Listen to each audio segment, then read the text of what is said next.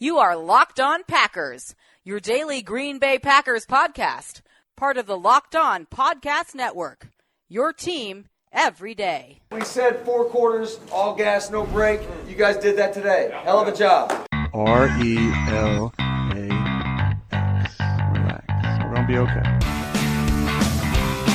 It is time. It is time. I feel like we can run the table. I really do. You are Locked On Packers, part of the Locked On Podcast Network, your team every day. I am Peter Bukowski, and I cover the Packers for SB Nation and Packer Report. I cover the NFL around the internet, and you can follow me on Twitter at Peter_Bukowski. You can follow the podcast on Twitter at Locked On Packers. You can like us on Facebook. You can subscribe to the podcast on iTunes, on Spotify, on Google Podcasts. Wherever you find podcasts, you will find Locked On Packers, the #1 Packers podcast on the internet, and the show for fans who know what happened. They want to know why and how. Some big news related to the NFL draft came out yesterday, and it is relevant to the Packers in some meaningful ways and relative to how we think about the draft in meaningful ways. On Monday, Roger Goodell announced that the NFL draft would be held largely virtually. And that means facilities will be closed and therefore not open, because that's what closed means. They will not be open to teams to even hold some sort of social distancing, friendly draft war room situation. Now, whether or not teams are able to find ways around this, the Saints said they were going to hold it at some brewery that is, they have a conference room somewhere and they're away from people and it's off premises, so it follows all the rules, whatever. This all is going to be different for teams. They're not going to be in their normal place of business. And so how does that impact your ability to draft? And there's already been some reported complaining from teams who are saying, maybe the time limits should be altered, the lag, our ability to have conversations with our staff and make calls for trades, all of this stuff could provide complicating factors when it comes to trying to make the best picks possible. The Packers, in this way, have an advantage over some other teams. This is going to be a draft where having a GM who has a background as a scout will be an enormous benefit, or where a GM who maybe doesn't have that scouting background, someone like Howie Roseman, but they have someone with that background that they lean heavily on to make these decisions. When you have a clear top person who gets to make those calls, and I think that part of it is important. So if you are Brian Gutekunst and you made your bones in the front office as someone who grinds tape, who evaluates prospects, and who correctly identifies talent, then you having the last word here makes it easier to streamline the process for your draft room. So you're not worrying about what 16 other people are having to say. If you're someone who lacks that background, maybe you're listening to the scouts, you're listening to the coaches, you're listening to your analytics people, and you have a more convoluted process. Even on normal days with the draft, that might not be the best way to go about it, but you might have time to do that. Now, you got to worry about people talking over each other on a Zoom conference call, or you have to worry about trying to go back and forth on a trade. And this just complicates the process more than it would normally be complicated. And this is like a head coach who has a background on one side of the ball or the other. It is something that has come up often. It came up, for example, 2 off seasons ago when the Packers were looking for coaches. And, could someone like Dave Taub, who is famously one of the best coaches in the league, but is a special teams coach. The reason that teams like to have an offensive or a defensive coach as the head coach is because if there is a problem on that side of the ball, the head coach is the failsafe. And if there's a problem on the other side of the ball, that head coach can go in and say, hey, look, here's what I'm thinking. Here's how I would attack you doing this. Whereas if you have a special teams coach, Maybe you don't have the same sort of X's and O's acumen or whatever it is. You don't have the same sort of level of experience or gravitas to go into that room and have that conversation. Your special teams coaches, I don't want to, undermine the intelligence that you need, the football acumen, all that stuff. It's just different. It's a different skill set. So, Howie Roseman may be great at pegging values and putting together contracts and identifying people, and he may be hiring the right people in his front office. But if a decision needs to be made and the chain of command is convoluted by this draft process, how is he going to make that decision? Now, someone like Howie Roseman, look, he's smart enough to figure this out, and I don't think they're going to have a problem. But other organizations may not be the same. So how does that team get around it? So for the Packers, you have someone like Brian Gutekunst, and you have a front office that has been in place for a long time. They have scouts that they trust. And this is a team that has deployed scouts, that has a robust number of scouts. They watch tape together. They go through this process together. And that, along with everything else, can pay dividends for the Packers in an abnormal situation like this is. Not every team does that. And, if you all sit in a room, you have someone who studied the player, who does the research on the player. And they've talked to the coaches, they've talked to the teammates, they've talked to the families. That's what you pay scouts for. But then everyone sits in the room and watches the tape. And that is so, number one, everyone sees it. And number two, so that if you are a scout in another region, let's say you are, the Southwest scout or whatever it is, you may think, oh, this receiver that I watched is the best one in the class. But then you are sitting there and you're watching Jerry Jeudy or you're watching Justin Jefferson and you're going, damn, maybe CeeDee Lamb isn't the best guy in this draft. Now, I think CeeDee Lamb is the best guy in the draft, but it gives you better perspective.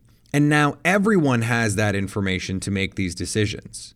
So when you have a robust scouting apparatus, and not every team does, some teams lean more on their coaches who come in later in the process, who come in more at the combine. And some teams have coaches who have much louder voices in that room. I mean, if you're the Texans, not that they have any picks anyway, but if you're the Texans and you are Bill O'Brien, you haven't been watching these guys since August. You haven't been reading the draft. I mean, you've been reading the draft reports, but you didn't go through the process. You didn't talk to the coaches and the family. You haven't grinded the tape on 50 receiver prospects. You don't have time as coach and GM to do all of that. You don't have time to watch 500 guys. So you have to lean a little bit more on your scouts. Well, teams that have these clearer lines of delineation are able to make these distinctions. Now, that's not to say that those teams don't get strong input from their coaches, because, we'd heard under Ted Thompson, Mike McCarthy and his staff got say. We've heard that, that Matt LaFleur and his staff is going to have a say in not just free agents, but draft picks. That's something that the Packers are going to have to figure out.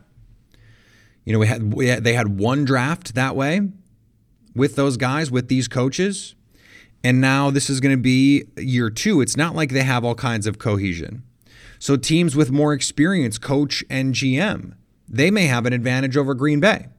So while Green Bay has certain institutional efficiencies that they have because of the long-term relationships that they have in that front office and the well-established process that they go through, that process does not need to be significantly interrupted based on what has gone on over the last few weeks, except for in-person interviews and things like that. But a team like the Saints, for example, where you have a coach and a GM who have been working together for a lot longer, they have a better relationship in these moments. Even Mike McCarthy and Ted Thompson, although they didn't always get along, they had an established rapport. Ted Thompson understood the kinds of players Mike McCarthy wanted. And so they were able to come to agreements in a different kind of way than a team that is just getting to know each other front office and coaching staff. Now, whether or not Ted Thompson acted on that knowledge is certainly a separate question, and you'd probably have to get Mike McCarthy on a lie detector for him to give you an answer there, at least an accurate, truthful answer. But there are positive and negatives for this for the Packers. A team with a strong scouting staff, which the Packers have, and a GM with a scouting background, someone who has proven he has an eye for talent, both in free agency and the draft. That kind of GM is an advantage. Now, you could just boil it down to having a good GM is an advantage, but again, Howie Roseman is a good GM. There are guys around the league, GMs, who are really more money guys. They're more, cap guys who are making these calls. And there are some good GMs who are, more administrators. They're delegators. They're going to have to do what they normally do, and that is decide who to listen to in these moments. But if the time frame is compressed, maybe that's a marginal advantage that Green Bay can take advantage of. And then you add in the injuries. I mean, all of these injuries, people are not going to get medical rechecks. These interviews, people are not going to get to meet these guys. And so you have to lean more on your scouting staff. You have to lean more on your evaluators, your personnel people. That's not going to make every team as comfortable as it would the Packers, who already do it. So again, there are some disadvantages for Green Bay relative to other teams, but there are also going to be some advantages for other teams. One thing we talked about earlier in the offseason when this first came out, and this was full free agency mode, was the fact that the Rams were reportedly interested in trading Brandin Cooks. And then there was the reports, oh, no, if we're just kidding, of course we're not trying to trade Brandin Cooks. Oh, why would we try and trade Brandin Cooks? Well, the thing about it is, as Shokopedia points out for The Athletic, that when teams insist they are not trading a player, but the reports are they're interested in trading a player, you can be sure they are trying to trade that player. And what Schill suggests is that Green Bay makes a trade with Brandin Cooks for a 4th-round pick in the 2020 draft and a future conditional pick. We have now reached the point in Brandin Cooks' trade speculation season where it is fully in the no-brainer zone for the Packers, assuming they have some level of assurances that Cooks is going to check out medically. So let's put that part of it aside. The contract is workable. In 2020, it's only $8 million because Green Bay doesn't have to pay these bonuses. They've been paid out. Now, those numbers go up in 2021 and beyond, but Green Bay can fit those numbers under the cap. They'd have to do some restructuring to make the 2020 number work. It would take more than just releasing Lane Taylor unless they wanted to go into the season with a low emergency fund. They need to pay guys if they go on injured reserve. You don't just get to stop paying them. If you sign someone else, you got to pay that guy, and they count on the salary cap too. So this is something that Green Bay is going to have to be aware of. You absorb $8 million on the cap, and suddenly you have to make some sacrifices other places. Do they restructure Corey Linsley? Do they extend David Bakhtiari and give him, a smaller cap hit in 2020, but a greater value over the course of the life of his contract? Do they restructure Devontae Adams to lower that number in 2020? Do they get a deal done with Kenny Clark that potentially lowers his 2020 cap hit? All of these things are in play. Now, the problem for them is they don't have access to the medicals. So if the Rams want to trade Brandin Cooks, given the amount of money that he is owed, it's a reasonable contract. They've already paid a lot of this money. So if they're getting rid of him at a figure that is really not great for them in 2020 and beyond, they're just trying to get rid of his number in the future and the salary in the short term so that they can add someone on the roster for the long term. That would be the idea. That is a potential red flag for any team trading for Brandin Cooks. Is he so damaged? Because we don't think he's a problem as an attitude player. We don't think he's a headache. We don't think he is out here saying, I need the ball 160 targets a season. We don't have any indication that that's going on. Maybe it is. And maybe a team should be concerned that it is if the Rams really are willing to trade him for a 4th round pick, which was the proposed parameters of this draft in The Athletic. Now, whether or not that's actually realistic is certainly another question, but clearly if they're trying to get off this money and they're trying to get off this long-term contract, they want to move on. And we know they want to move money. I said earlier in the offseason that a 3 was an easy call and a 2 was probably worth it. So if this is a 4 and a future pick, Emmanuel Sanders was traded for a deal like that, a 4 and a future pick. And Brandon Cooks, by the way, is better than Emmanuel Sanders, younger than Emmanuel Sanders. The question is about his health, the concussions. Is he going to be able to play on the life of that contract? Is he at risk in 2020? And unfortunately, we don't have good answers there, and the Packers are not going to have answers there. No team is. And it is unlikely that the Packers or any team will get answers to those questions before the draft takes place, because these travel restrictions are not going to be lifted in all likelihood. And the risks right now are still high of travel. So Brandon Cooks, unless he is going to, get in an Uber or he's going to have someone drive him to Green Bay to have a physical, it seems unlikely that there is a situation where the Packers medical staff is going to get a chance to check him out. So does the price tag get to a place where you can build in that risk? And is it that 4th round pick? And if it is, again, I think that's a reasonable risk. 4th round pick, you can get a nice player in the 4th round. You cannot get Brandon Cooks in the 4th round in all likelihood. You're talking about all-time outlier if you can get a guy that good. Is Brandon Cooks a future Hall of Famer? No. Is he an all-pro? No. Is he a borderline Pro Bowl player? Yeah. Is he easily the 2nd best receiver on your team if you're the Packers? Yeah. You can do a deal like that. And you can do it with minimal damage to your salary cap long term, and you get someone who's better than Robbie Anderson at less money. Imagine that. That's a deal worth doing. And as a Twitter follower of mine pointed out yesterday, the Packers have been in a position to do these kinds of deals before and not done them. The famous one obviously being Randy Moss. And now that's an old regime. That's not Brian Gutekunst.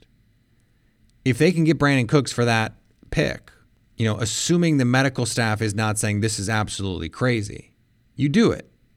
Now, I think the reason that it is that low is because there is this unknown. And it's not like a free agent contract. Bashaud Breeland was infamous for having his contract essentially voided by his physical because he didn't pass it because he had this weird foot infection. Didn't pass his physical, ends up on the street as a free agent. Packers signed him for peanuts when he'd signed a nice deal with the Panthers. He was going to get 3 years, 24. He's not going to get $24 million total the rest of his career. It's not like that. Because if the Packers trade a 4th round pick in 2020 and then the Rams use that 4th round pick, there's no undo. You can't say, oops, sorry, our doctors didn't clear him, or our doctors have major concerns. We don't want to do this trade anymore. Can't do that. And he's under contract. Now, guaranteed money would be a non-factor. You could have him on the roster for 2020, cut him, and it's not a problem. But you're still giving up assets to pay a player whose medicals you haven't seen to come be a part of your roster. And what makes that part even more complicated, aside from all of the convoluted medical stuff, you're planning like you have Brandon Cooks. So if you trade a 4th for Brandon Cooks, that changes the way you're going to draft. Because now all of a sudden you've got Devontae Adams, Brandon Cooks, Devin Funchess, Allen Lazard. That's a really nice receiving group. Now you've got diverse skill sets. You've got different kinds of players. You've got a guy who can take the top off the defense. Now, maybe you look at receiver you can find one 3, 4, 5. And it's not as big a deal. And so you can go offensive tackle early. You can go defensive line. You can go cornerback. You can look at these different positions because the value is different. If Brandon Cooks is healthy on his contract, for the life of his contract, he's a bargain. And you have him with Davante Adams, who's also under contract for the next 2 years, someone you're probably going to pay long term. Now you've got 2 legit playmakers, and suddenly that need comes down. The projected role, we talk all the time about impact. Who can impact your team the most? Who can maximally improve your team? Well, if you have Davante Adams and Brandon Cooks, and you sign Devin Funchess and you have Allen Lazard, who is going to be that player that comes in and steals snaps? What is a receiver 3 worth in a Matt LaFleur offense where the majority of snaps you're only playing 2? Now, you can never have too many playmakers, but you still don't have a future offensive tackle on the right side. You still don't really have an ideal complement to Kenny Clark. You still don't have long-term answers in the secondary at corner. You don't have a third safety to play that hybrid role. You don't have a running back of the future. You don't know that you have a tight end of the future. So it alters the way that you view your team. So if you're going to trade for him, you almost just have to say, here's a 4th round pick. We're willing to risk a 4th round pick. We're not going to change anything about the way we plan our team because we don't know if he can play this year. And maybe that's doomsday, but it's not out of the question that you get him in there and your doctors say, I don't know. We're really concerned. There's a non-zero chance that happens. I mean, there's a reason the Rams are trying to trade this guy. And that throws off your whole system. So the value of compensation has to be related to that. And is it even worth it if you can't get a chance to see him before this trade is consummated? And it doesn't look like that's going to be possible. So it really puts the Packers in a difficult position. If all it takes is a 4th and a future conditional pick, it almost doesn't matter what that conditional pick is, because if you're willing to give the conditional pick up, you almost don't care. Because if you are willing to give up the pick, you think he's going to be good enough to materially impact your season and change the trajectory of your offense. So you don't really worry about that. But that changes so much for your draft. Without seeing him, the reward is huge, but the risk is immense.